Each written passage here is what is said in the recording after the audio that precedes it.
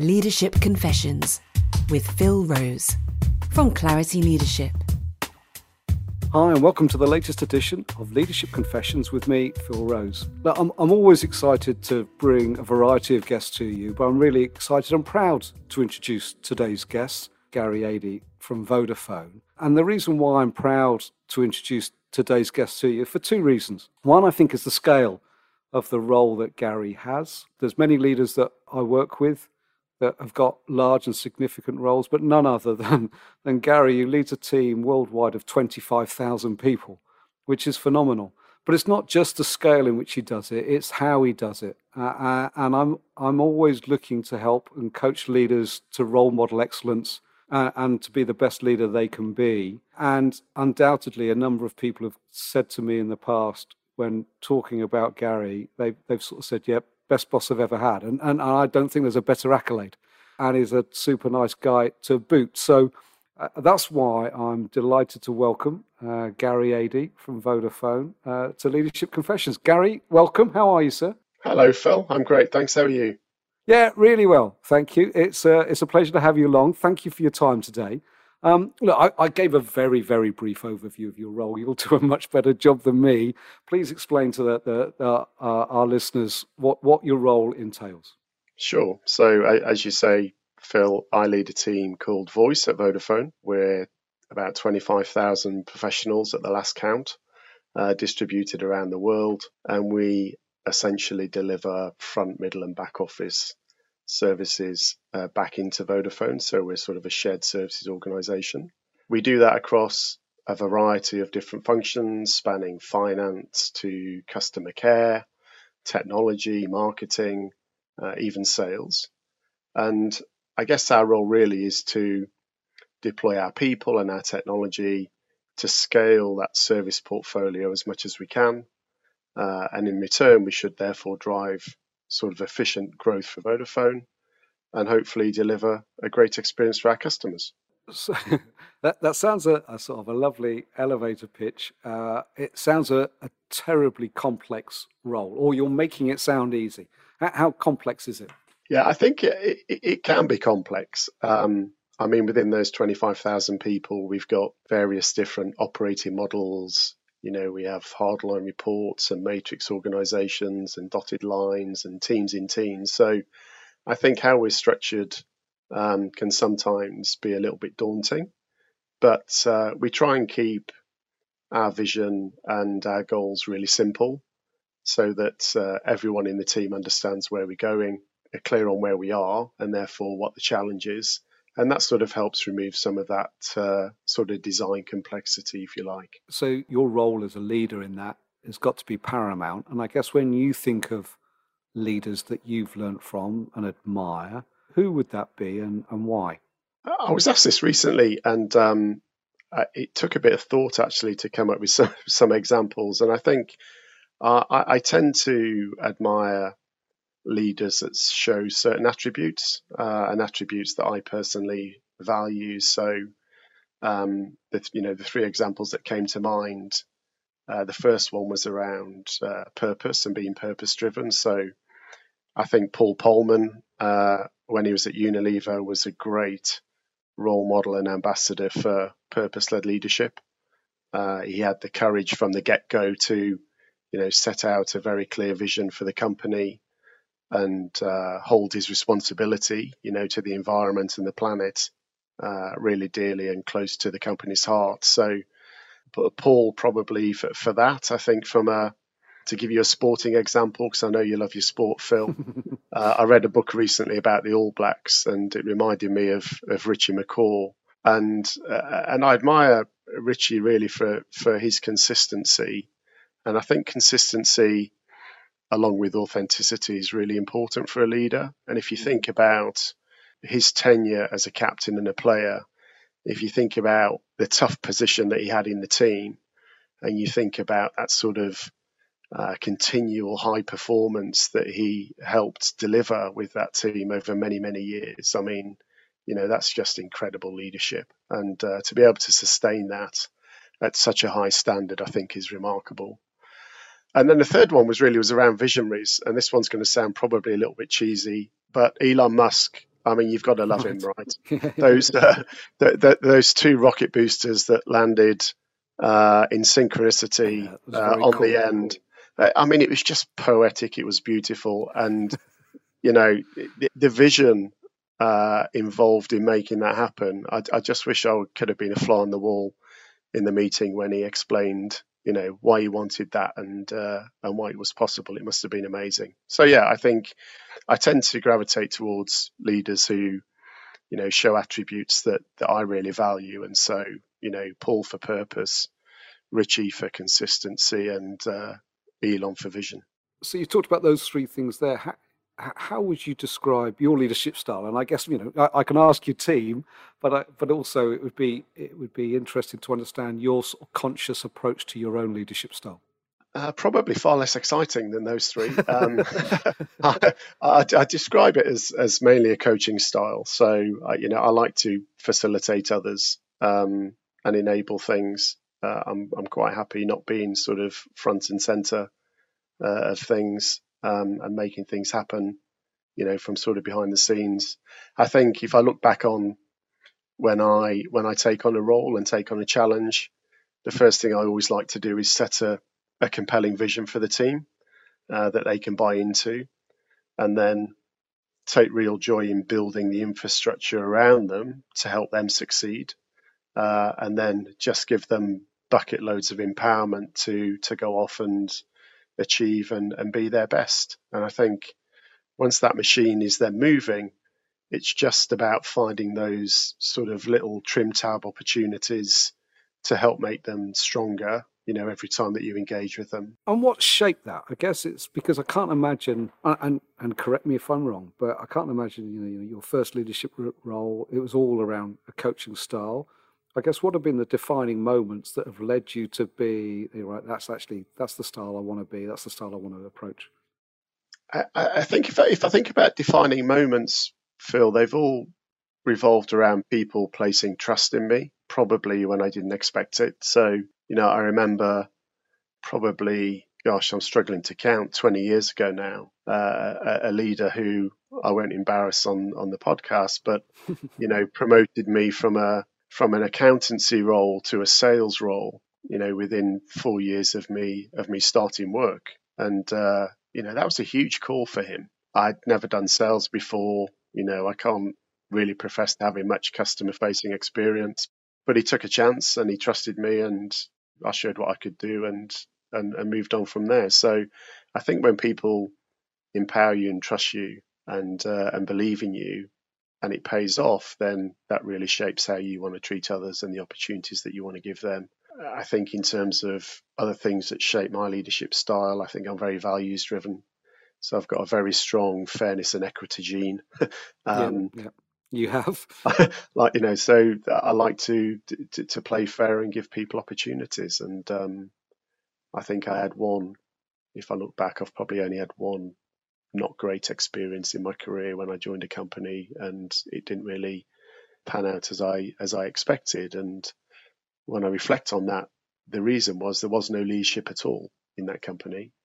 And that sort of made me realize the great responsibility leaders have. Even if you're not a great leader, the fact that you're trying is better than having no leadership at all. And in a way, I was lucky to learn that relatively early in my career. And often we learn from when things aren't great rather than when things are good. That's a very much a common theme through a number of these podcasts of people learning of how not to do it.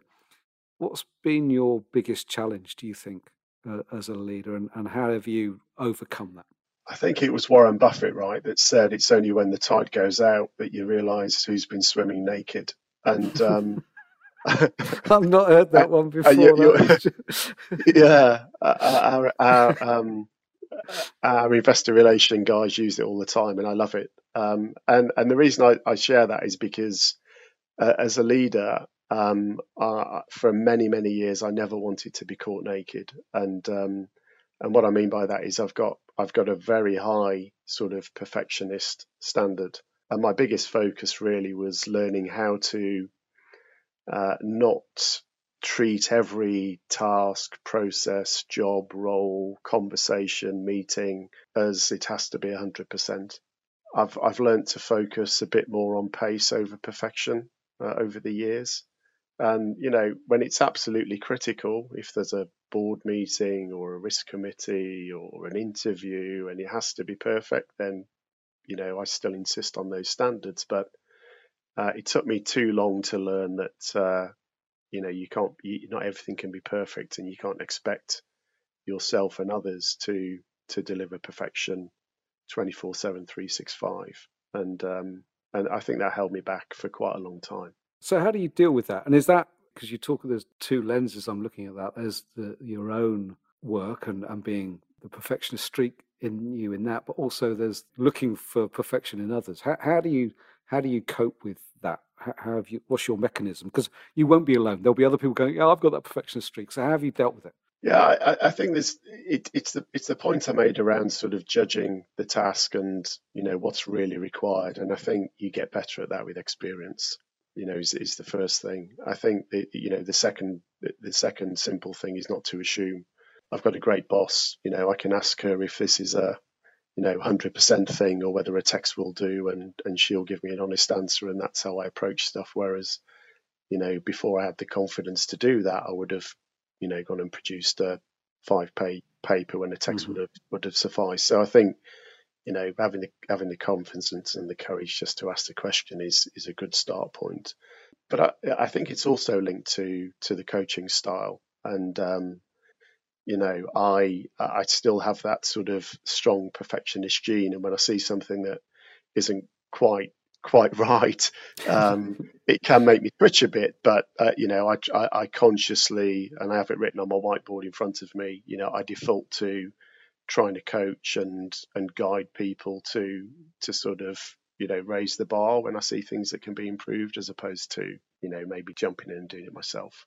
Yeah, okay. And the other thing that I heard, although you didn't use this language, was sort of sometimes asking your boss, is the text okay, or do you need something more detailed? I guess it's having that, and that psychological safety, which a number of people are talking about at the moment, but knowing you feel trusted in that environment is important, it sounds like. I think it's critical, and you're right. There's a lot of discussion around psychological safety at the moment, and rightly so, given some of the events of the last couple of years. But 5-10 years ago, I don't think I ever heard the term, and so I spent a lot of time trying to second guess what people wanted and expected. And now I encourage my team to ask me. I'm maybe not always the clearest in my requests, and you can send people down blind alleys and waste a lot of energy on things that aren't required. So, yeah, just ask the question, and if you free yourself doing that, then everyone wins. So the podcast is rather cheekily named Leadership Confessions. What would you say your biggest mistake as a leader has been, and what have you learned from it? I think it's linked to the previous question, and if I look back on those sort of key leadership transitions, right, the big one is the shift from an individual contributor to a manager, and then you go from sort of a manager to leading leaders. And again, I think I spent a lot of time in what I'd call this sort of rescuer savior role. I found letting people fail quite difficult. Because I think, I used to second guess how it would feel for them. And if I'm really honest, I used to think it would reflect on me as well. So I put a disproportionate amount of energy earlier in my leadership career in trying to make sure that people didn't fail, before realizing and learning that actually there's a huge amount to be gained from positive failure, experimentation, learning fast, all those sort of things, which again are commonplace now when you talk about the modern leader, but maybe back in the day weren't so much. And I definitely fell into that trap in hindsight. And you say it's commonplace now. I say it's common language now. I'm not sure. Actually, there's still a lot of people that would sort of say, "Look, we want to fail fast, but actually, we're still nervous of failing because we are nervous of the consequences of what might happen." It sounds like you're trying to create an environment where actually, you are embracing failure because you're gonna give people that space, and or not wanting them to fail, but knowing there's a huge amount of learning to be done in that. Yeah, exactly, exactly. I think that's a great way of putting it, Phil. So switch tack a bit because there will be people listening to this going, "Wow, Gary sounds so level-headed," and you are very calm, and you're very clear, and you are because I know you a little bit. What rattles your cage? How long have you got? Like, I mean, I've listened to most of the other podcasts, and I think there's an area where there's lots of consistency here. So, the first thing is apathy. Yeah. I like my teams and my colleagues to genuinely care and take responsibility for what they're doing, not just because we have a responsibility to our employers and our customers, but because I know what rewards it can give when you really care about something and then you succeed. So, I have an allergic reaction to apathy for sure, and I guess linked to that sort of a lack of accountability. I'm very much a see it, own it, do it type of person, and that's not always appropriate. I'm not saying that's the best approach for everything, but that's my default switch, and therefore when I see people seeing it, dodging it, and ignoring it, it sort of winds me up a little bit. And I guess the other thing really is self-importance. I think it's always about the team, and you do have to put your own life jacket on first as a leader and look after yourself. But by the same token, it's about the collective and those common goals. So when you get people who are, I guess, more concerned about themselves for the wrong reasons, then that can be a little bit grating as well. Yeah, cool. I've got to mention it because I'm sure this will that would have put a smile on a few people's faces because the see it, own it, do it language of above and below the line, which we would have done with a number of teams, that will be making people smile as you use that language. And some mate, I was listening. I was listening. So when are you at your best? When I'm well rested. I need my sleep. I remember when Tom, my first, was born, and I wasn't getting any sleep. I could not function. So I do need to be well rested, and I sort of need to be fit and healthy as well. If I'm honest, I like to exercise regularly. So if I'm injured, I get really cranky. So from a physical perspective, it's the basics. And then I'm at my best when I've got a really big challenge to go after that exerts just enough pressure to keep me on my toes and help me perform at my best. But yeah, it's the challenge that really drives me. Ideally, trying to figure the challenge out in front of a whiteboard. I've really missed not being able to jump up out of my seat and scribble things and get people engaged in a discussion, and those situations where they snatch the pen off you and scribble something else, and you just create stuff. And I've not found a way of doing that effectively in lockdown. But yeah, I think well rested, big challenge in front of a whiteboard is when I'm at my best. And underpinning all of that for me though is I guess a sense of purpose. I need to know why I'm doing something. It can be the worst role, the worst project, the worst meeting, but it sort of doesn't matter if in my own mind I've got line of sight as to why I'm doing it, why it's important, and what great looks like at the end. So yeah, when I've got that sort of balance, I think that's when I'm at my best. And I'm sure the next question is going to be closely linked. So what does high performance look like to you? Again, it might just be how I do it, but I think, to be fair, leadership is hard work, right? And so when I see high performance, I see people working hard. Again, I see that sort of really high say-do ratio, and from that, tends to come great results. I guess there's also sort of a restlessness as well to improve, and really believing better. So you put those things together, hard work, do what you say, and constantly trying to raise the bar. And I think that's where you get really great high performance.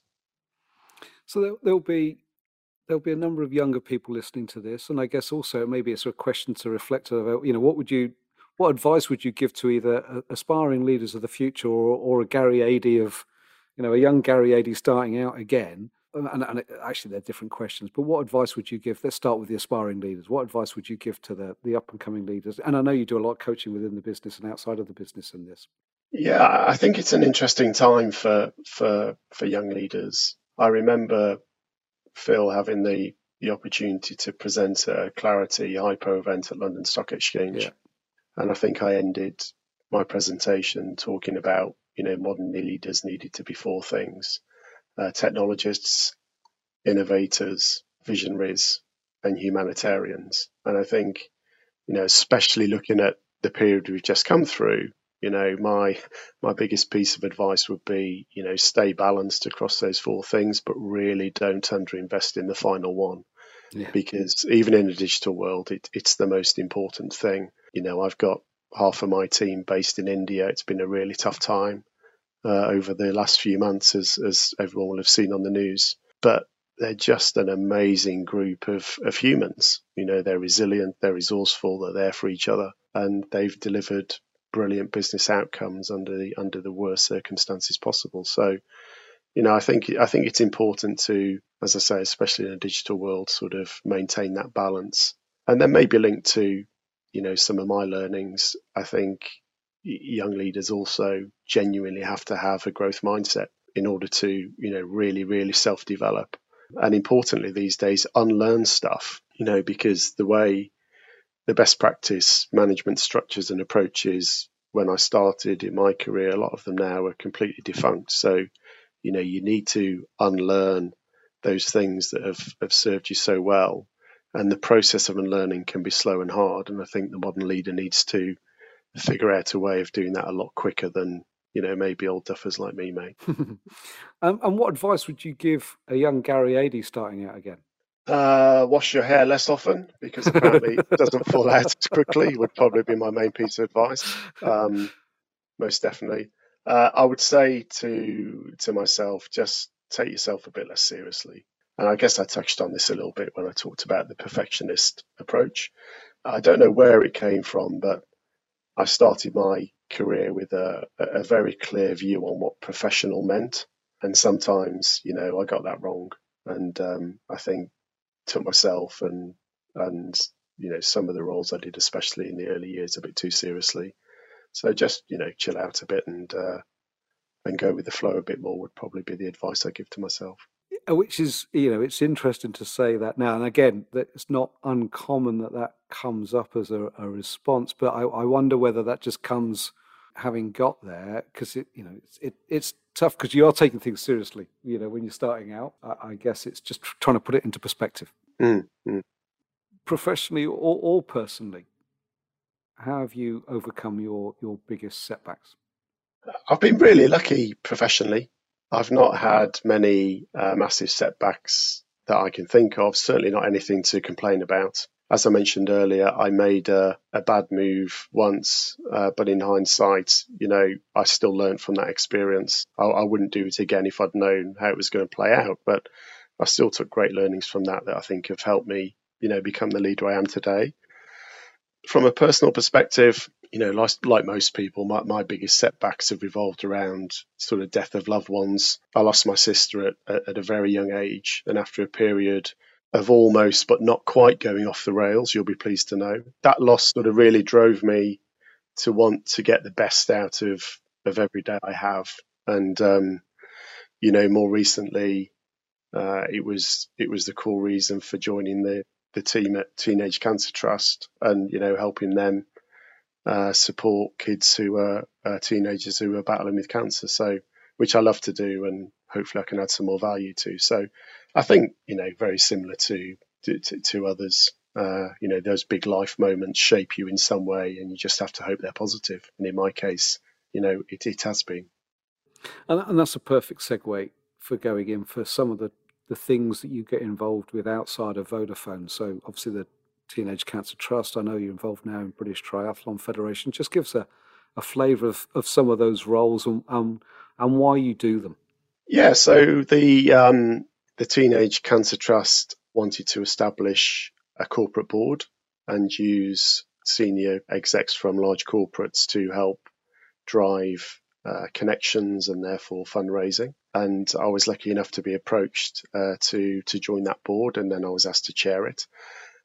So I have the privilege of working with a really strong group of senior execs who have got, digital black books as long as your arm, who are super passionate about supporting teenagers through, what is an awful experience for anyone, but especially, you think of all the changes teenagers are going through anyway, hormonally, life changes, kids to adults, and then to be told you have cancer, it's just, an earth-shattering thing. So the Teenage Cancer Trust does a most amazing job through their specialist nurses and wards in supporting those teenagers, and in our own way, the corporate board hopefully help, support more kids and give more help to those people in need. And then more recently, I joined the British Triathlon team to chair the Board of Trustees. So there's a charity within British Triathlon called the Triathlon Trust, which again, I've only been doing this now for 3 or 4 months, but really strong community of people passionate about using swim, bike and run and other sort of healthy life skills to encourage children and young people to get into sport and get active. And it's early days on that one, but relishing the opportunity to see how we can move that forward. And I think, the obvious theme with both is, giving back to charities, especially in the space of children and young people. And anything I can do to help that is a real pleasure for me personally, and hopefully of value to them as well. And I guess there'll be some people going, that's great. Like you you lead an organisation of 25,000 people. You're a husband, a father of two. How the hell do you find the time to do the other stuff? Yeah, I'm not sure. I'm not sure I do. Some of my stakeholders may say I'm not finding the time. I think, look, there's only so many hours in the day, and I know how hard you work, Phil, and also how you balance your work and your activities outside of work. I think it's about, we've gone full circle on the call. I think if you've got a clear set of values and you live your life on purpose, and I've learned a lot from you and Clarity in this space as well, then you prioritize what's important. And that's what I do. I'm very busy. My family comes first always. My work is super important to me, and I pride myself in doing the best job I possibly can. But the other things are really important as well. And, I sacrifice time that I may have spent vegging in front of Netflix to, figure out how we're going to raise money for Teenage Cancer Trust, or how we're going to write a strategy for the Triathlon Trust. And, that's how I want to spend my time on the planet. So you just sort of reprioritize. Sounds easier than maybe it is, but there's only so many hours to play with. Good on you, mate. I think a few people might have spat out their drinks if they were drinking anything when you said about how hard I work. What does the future hold for you? That's a really good question. Hopefully, a continued healthy mix of personal and professional challenges with some, some surprises thrown in. We're at a really exciting stage in Vodafone with voice. We've made a huge progress over the last couple of years in re-establishing the team and crafting a clearer purpose for the organisation. And I think the next couple of years, I hope to take that to the next level and make sure that we maximise the impact for our company there. We've got a big opportunity to drive digital much harder. COVID has proven that our sort of mentality, which we call 100% human, we can embed that philosophy even further as we come out of COVID and embed the learning. So work's exciting. And as I say, we were only sort of halfway through the job there. And then I think with, Teenage Cancer Trust, we're sort of a couple of years into that. And the next phase, I think we need to industrialise the work in those first 2 years so that we create something that's really, really sustainable. And with the Triathlon Trust, we're just at the start of that journey. So, as I say, we're really at the point of agreeing the purpose, and then, we can start to build a strategy and do good things. So, with those interests, really busy time, all at very similar stages in terms of it's a lot more around strategy and vision than, operational execution at the moment. But that's good. It's a good way to stretch your brain and get you thinking. So I'm enjoying that. Yeah, good for you, sir. So a few quick fire questions, which you'd have heard before as well. What's your guilty pleasure? Well, it's a small glass of sherry on a Sunday. So when my wife Jo is cooking a roast, we'll crack out and like 80-year-olds have a little glass of sherry. And the reason I love that, I knew that one would make you laugh. The reason I love that, it reminds me of my nan, because my nan used to drink sherry all the time, and so yeah, that's my guilty pleasure, Phil. That is brilliant, fabulous. What would you put in room 101? On reflection, I think the guilty pleasure question. I think that's going to come back and bite you in the butt. Yeah, I know. Maybe we can edit that out along with you working hard. Yeah. So 101, oversized packaging. Nothing drives me more crazy than ordering a tube of super glue on Amazon and it comes in a 6x4 cardboard box. I mean, how does that work? So yeah, that has to go in room 101. Maybe this is a question for Jo or the boys. What's one of your most annoying traits or sayings? I don't have any, Phil, but others have said I lack self-awareness. No, I asked them this last night over dinner, and we agreed it was symmetry. And what they mean by that is I'm a bit of a tidy freak, and when I really get going, I start lining things up, making sure they're symmetrical, which apparently can be quite annoying, especially if you're trying to sort of plant things in the garden, and I've got the rule about making sure they're equidistant, because apparently that's nature and it's supposed to grow everywhere. So yeah, symmetry is my one of my annoying traits, but there were many of them. So surely the boys can wind you up just by moving things around the cupboards then, or something, I would imagine. Yeah. Then lastly, what makes you smile? Memories, and specifically family memories. So I mean, it's great these days. You get the pop-ups on the iPhone of things that you were doing a year ago, which fill me with joy. But I have this sort of habit of I try, as soon as I return from a holiday, I always try and make sort of a slideshow video of the holiday, put some music to it, and keep them on my phone, and they always make me smile and sometimes cry when I watch them. But hugely powerful. I find, especially when I used to travel a lot and you're missing the family, you just sort of flick on the video and it always makes you smile and laugh and remember stuff. So yeah, memories for sure. Gary, thank you, sir. There'll be a number of people going, what a humble character, what an exceptional leader, and having known you for a number of years and worked with you for a number of years, I can absolutely say that is you. It's always just a pleasure to work with you on a number of levels. So thank you for today, being an exceptional guest. Yeah, there you go. I'm done, mate. That was brilliant. Thank you. Thanks, Phil.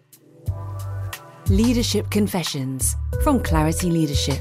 Email hello@clarityleadership.co.uk and subscribe to receive every episode as it's released.